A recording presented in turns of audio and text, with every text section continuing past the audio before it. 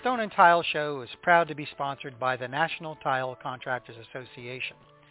The NTCA is a leading trade association in the tile and stone industry dedicated to professional installation of ceramic tile and natural stone. With more than 1,500 members representing thousands of installers, NTCA works hard to be a strong voice for proper installation and qualified labor. The association invests in a professional staff to provide technical support and assistance and offers free educational seminars and regional training opportunities around the country. To learn more about what the NTCA can offer for you or your business, go to the website www.tile-assn.com. That's www.tile-assn.com. Good afternoon, folks, and welcome to the Stone and Tile Show. I am your host, Fred Houston, and probably most of you around the world know by now that Florida has been hit by a major hurricane, possibly almost a Category 5 hurricane. And if you've been watching the news lately, it's devastating, especially around Fort Myers Beach, Naples, Sanibel Island, Pine Island, and that entire southwest coast. And it got me thinking, and as a matter of fact, I was down there 2 days before the hurricane hit, looking at some inspections on some houses down there. And if you've never been to that area, all you have to do is take a drive along, the ocean side there, and you're going to see houses that were just, magnificent. So I don't know what the condition of those houses are right now. The news hasn't seemed to cover those large, expensive homes, so to speak. But I got a feeling that there's going to be a lot of, if not necessarily wind damage, but more water damage.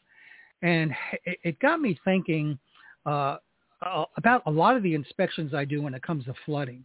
And what I did while I was sitting here during the hurricane, by the way, obviously I'm okay. My property had just a couple of limbs come down on a couple of trees, but that was it. The wind was pretty bad here. Of course, there was a lot of water, but we didn't have any flooding at my house, so I'm really fortunate there. But anyway, I ended up writing a couple of articles, and these articles are available to you if you'd like to send me an email at fhouston, FHUESTON @gmail.com, and I'd be more than happy to send them to you. They're also being published. I have one that just got published actually in Restoration and Remediation magazine. We're going to have one published again in Clean Facts magazine.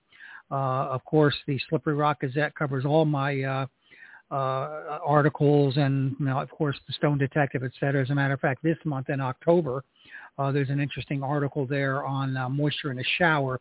Has nothing to do with a hurricane, but it's an interesting article. We happen to make the cover of the Slippery Rock Gazette from one of these past shows here with an engineer friend of mine. So you might want to check that out on the podcast here. Now, I'm also recording this podcast. But anyway, back to these two articles. I have them here, and that's what I'm going to use here. Excuse me, for my notes today. And one of them is going to cover how to go about cleaning up your flooring. And when I'm talking of flooring, we're not going to get into carpeting, but this will apply to your wood floors, your tile floors, your stone floors, and even your concrete floors, anything that's hard surface. So we'll go over that first. And then I'm going to talk about what can happen after the flood, after you've all cleaned up. And this is where I get into a lot of things that can happen due to flooding that you don't know right away. Even after you go in there, everything's cleaned up. You may have a mold remediation company come in. You may have, a disaster restoration company come in, get rid of all the water, dry everything up. And then you have a restoration guy come in there and polish all that marble and granite up and everything. And you think everything is honky-dory, and it's not. 2 to 3 months down the road, you start ending up with problems. So let's get into that, and let's discuss some of the things that are going to be an issue or could potentially be an issue, not necessarily going to be an issue. But the first thing I want to discuss, and these are for you people out there that have been affected by the flood, your insurance adjusters out there, this is some information that you really, really need to know. And this particular article I've titled, "My Stone and Tile Floor Has Flooded, Now What?" Well, first of all, in a hurricane, we're probably dealing mostly, especially in that area down there in Southwest Florida, with salt water.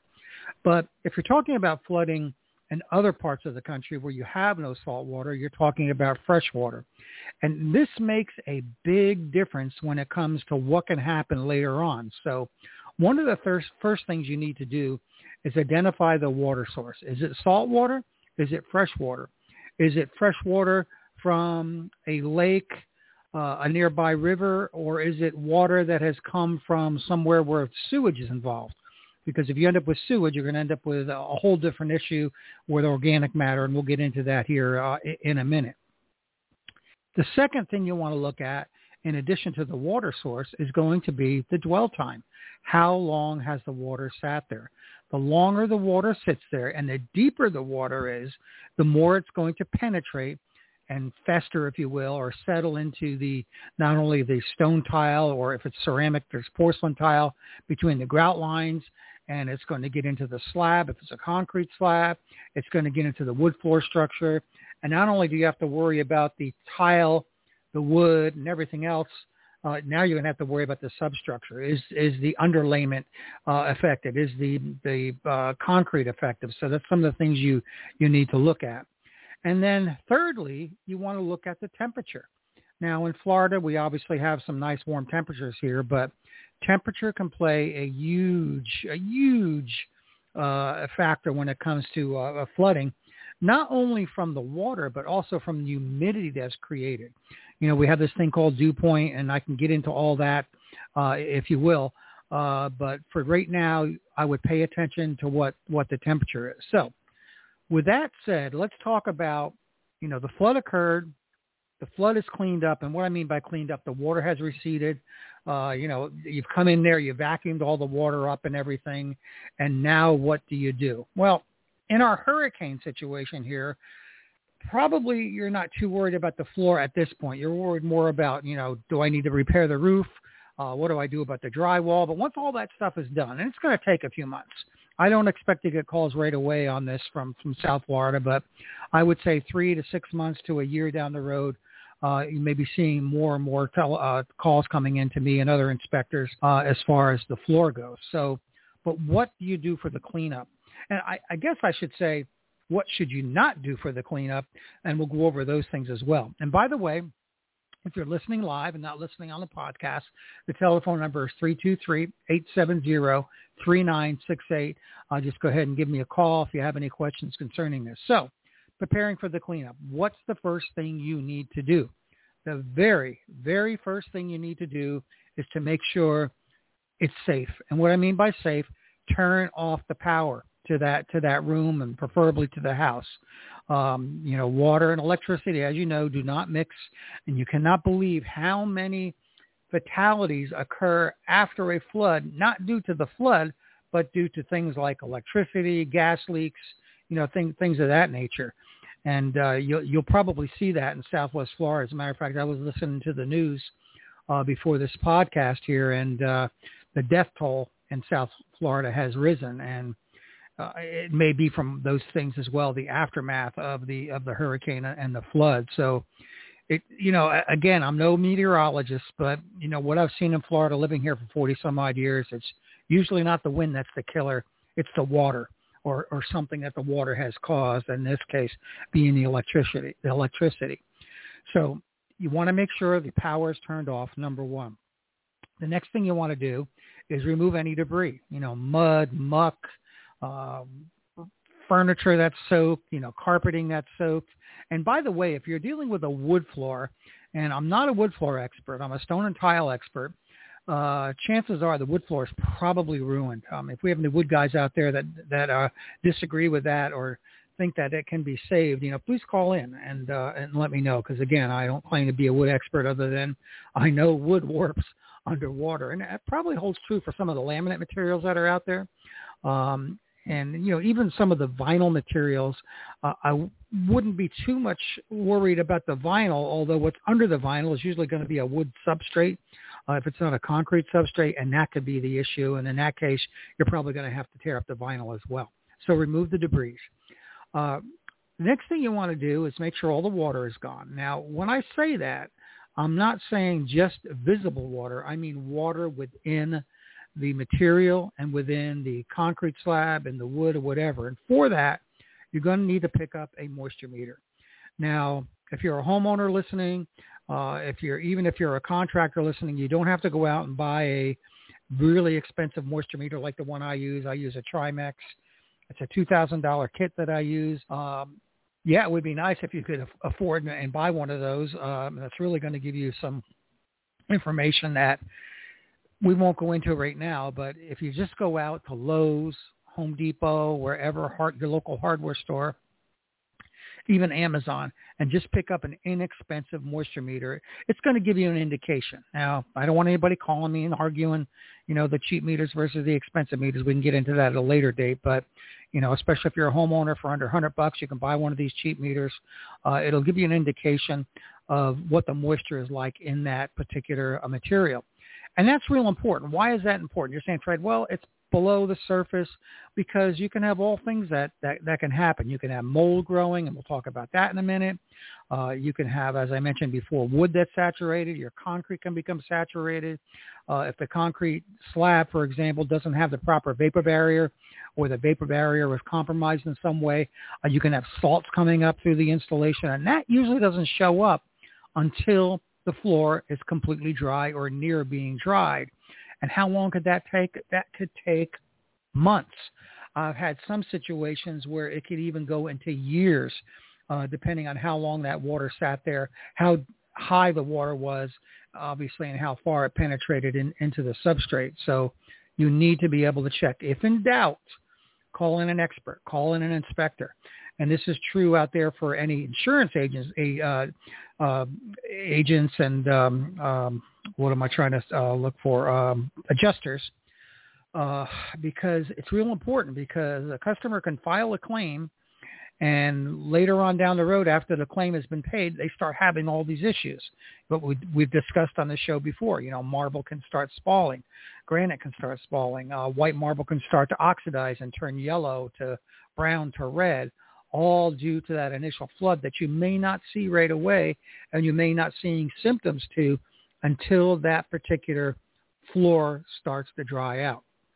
Okay, so removing the water. And how you do that, dehumidifiers, turning the air conditioning on if the power's back on, bringing in fans, anything to get that water to evaporate out of that particular installation. Okay, now we want to talk about sanitizing the floor. This is especially true if you've had sewage on that floor. It's also true with salt water, because salt water has a lot of organics in it. If you saw the news, you've seen fish in people's driveways, on people's sidewalks. As a matter of fact, in one neighborhood in Fort Myers, there was a shark swimming down the street with all the flood water. So I'm sure many of you have seen that on the national news. So you want to sanitize that floor.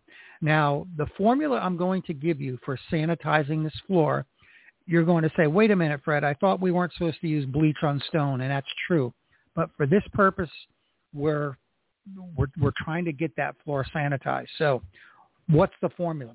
Basically what I do is I mix about a quarter cup of mild dish soap, something like Dawn or something like that, 3 cups of warm water. Use warm water because that helps it dilute it much quicker. And about a quarter cup of dish soap. I'm sorry. Let me back up. I'm trying to read my notes here, and I'm reading ahead of myself. You want a quarter cup of mild detergent and 3 cups of warm water for the marble and limestone flooring. That's just to get it clean. After that, you want to mix your sanitizer, which is a quarter cup of dish soap, 2 cups of vinegar, 2 cups of warm water, and a half a cup of lemon juice.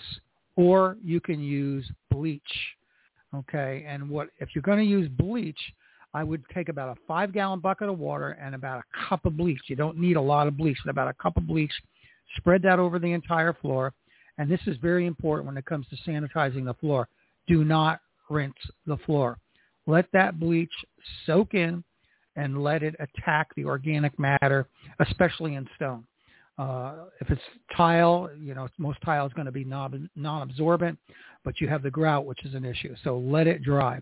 After it's dry, then come back with your mild dish soap and your water and clean off the excess. Now, will you end up with issues with alkaline etching and issues with the bleach? Yes, but you'll have a clean, sanitized floor.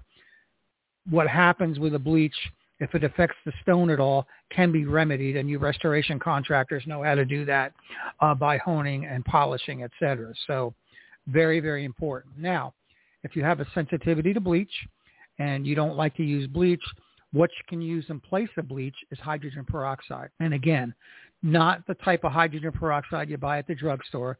You want to use a really strong solution of hydrogen peroxide. And what I like to use is a 20 volume, what they call a 20 volume hydrogen peroxide. I can get that at any beauty supply store. It's what women use to bleach their hair. It's called Developer, Hair Developer. And it comes in a 10, a 20, and a 40 volume. I like the 20 volume. It comes in a cream and a clear. I particularly like the clear for this purpose here, and use that instead of the bleach. And again, at the same ratio, about a cup of that hydrogen peroxide, that strong 20 volume hydrogen peroxide, to 5 gallons of warm water. Okay, after that, you want to dry the floor again. Again, bring your dehumidifiers in.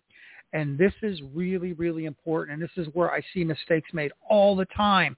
And I can't tell you how many times I've seen this, and it's the worst thing in the world to do, and that is do not seal the floor. I don't care if it's an impregnator. I don't care if it's a coating. Any kind of sealer, do not seal the floor. Because what can happen if you seal that floor and there's any kind of moisture, any kind of salts left in the floor itself, it's going to come to the surface or attempt to come to the surface, and instead of coming out in the form of what we call efflorescence, which we'll go over in a minute, it's going to become trapped. The salts will develop below that sealer, and then what can happen is the stone will start spalling and pitting. So very, very, very important not to seal it. And I repeat, do not seal the stone tile at all. Okay, if you want to call in, again, 323-870-3968. If you're listening to the podcast, you can send me an email at fhouston, FHUESTON @gmail.com. Okay, let's take a look at what can happen after a flood. And what I mean after a flood, not necessarily directly after the flood, but more so a week down the road, a couple of weeks down the road, a month down the road, or even up to a year down the road. And I've actually got an article that I've written on that as well, that if you want to send me an email, I'll be glad to send it to you. The first thing I mentioned a minute ago was a condition known as efflorescence. For those of you listening that might not know what efflorescence is, that's basically what happens is the water gets down within the setting bed of the material, whether it's stone or tile, can get into a concrete slab, and it will dissolve the natural salts that occur in those materials. And those salts will come to the surface, and if the stone is breathable, in other words, you didn't seal it, it'll form on the surface of the stone, and it'll be a white powder. And what a lot of people try to do when they see that is first thing they do is they run for the mop and bucket, and they put more water on there, and that's the worst thing you can do. If it's already sanitized, the floor is already cleaned, and you see efflorescence, you want to buff it off dry. Just take a white pad, any kind of pad, I don't care, lamb's wool applicator, and just buff it off dry until it comes to a point in time where the salts are completely gone. And I've had situations where the salts have taken months and months and months to disappear. So don't seal it, don't polish it, don't do anything to it other than to buff it off dry. Now, if for some reason the stone starts to pit and starts to spall, that condition we call subflorescence. And that's where the salts don't quite come to the surface, but they actually form below the surface. They get into the pores of the stone, and they actually start growing, and they expand, and boom, you end up with the condition we know as spalling. All right, before we get into some of the other things that can occur, let me take a quick break here, and when we come back, we'll continue on with some of the things that can go wrong after a flood. Thank you, Tough Skin, one of our gold sponsors. Marble etches and stains. Tough Skin guarantees it will not. Tough Skin provides a unique product and installation service anywhere in the USA with their proprietary stone laminate products. They protect marble countertops with an acid, oil, and waterproof guarantee. That's right, it's now possible to install marble, onyx, and travertine countertops without the worry of etching and staining from common household items like wine, lemon, coffee, or other acidic foods. People have been trying to figure this out for thousands of years, and Tough Skin Surface Protection has done it. Available in gloss and satin to match the countertop finish. Visit them online at toughskinprotection.com. That's TUFF skinprotection.com to learn more. Alrighty, folks, and we're back, and we're talking about some of the things that can happen to your stone and tile floor after a flood. And as I mentioned before the break, sometimes months after the flood, we talked about efflorescence, we talked about subflorescence. The next thing I want to talk about is discoloration, and this is especially true on white marbles, but it can also occur in almost any stone. And you have to remember, when we're dealing with stone, you have a natural mineral. You have either calcium or quartz or whatever mineral you have in there, but you can also have tiny amounts of iron. And what happens when iron is exposed to a lot of water over a long period of time, it starts to rust. And this is where you get the discoloration that can occur in your white marbles, the light-colored stones especially, because the rust shows up more readily in those particular stones. So I'm not going to really discuss how to remove that, because in some cases you can't remove it. But there are tests that an inspector like myself and others can do to determine whether that discoloration is in fact iron or not, because there are other things that can cause discoloration. You can have just the water itself can have a contaminant in it that may cause a discoloration. Just plain water will darken some materials and appear like a stain, and it's really not a stain per se, but just the water itself. So there are other factors that can occur. So if you start seeing discoloration, if you're a homeowner, if you're an insurance adjuster, call an inspector. Give an inspector a call and find out what's going on with this particular floor, because it could be a situation where it could be remedied, or it could be a situation where it can't be remedied and you're looking at replacement at that cost. But only an inspector can tell you whether that's going to be an issue or not. Another thing that can happen, and this can happen on wood, but we're mainly talking about stone and tile here, is you can get the tile starting to warp. And warping can occur within the material itself. You can also have issues where if you have the improper expansion joints or perimeter joints in a particular floor, and it hasn't caused a problem yet, but the adjacent, 2x4s, the adjacent materials start contracting and expanding, you can also get some issues with the stone actually appearing to warp. We get a condition known as tenting, where the tiles will literally just pop up into a form of a tent, and that occurs from a lack of allowing the actual stone and tile to expand and contract properly. So that can also be a concern. The next topic I see all the time, I can't tell you how many times insurance companies, insurance adjusters have called me to look at a particular floor because it is flooded, and the customer says, "Oh, I've got hollow tiles now. My tiles are hollow due to the flood." Well, I'm going to clear that up right now. It can't happen. Okay. You have to remember your setting material, your thin set, your mud, whatever you're using is Portland-based. Okay. Underwater, it will harden up. It'll cure even faster. So those hollow tiles, they were there to begin with. The flood did not cause them. The only time a flood may cause hollow tiles is if it's a new installation and the setting bed hasn't cured yet and the flood has washed it away. But, after a couple of days, once that setting material starts hardening up, the water is going to actually help it. So I can't tell you how many times I've gotten those particular issues where, I got a hollow floor now. It needs to be replaced because the flood ruined it. Well, it didn't.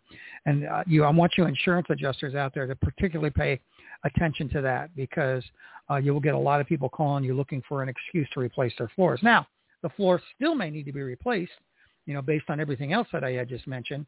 But that's something, again, that an inspector needs to look at.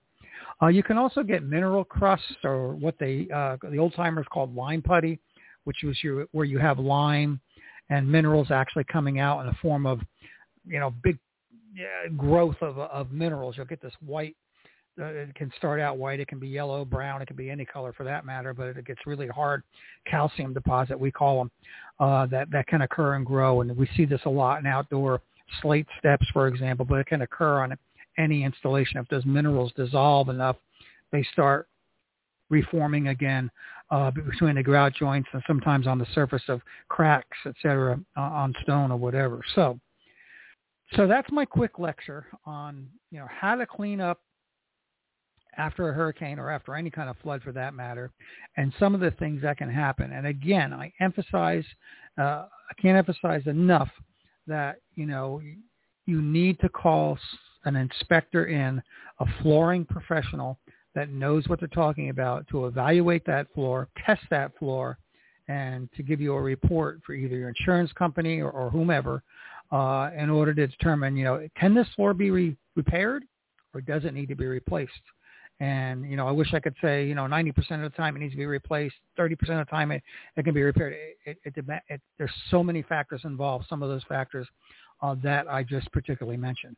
All right, another quick break, and we'll come back right after this for final thoughts. Are you looking for quality greenstone working products?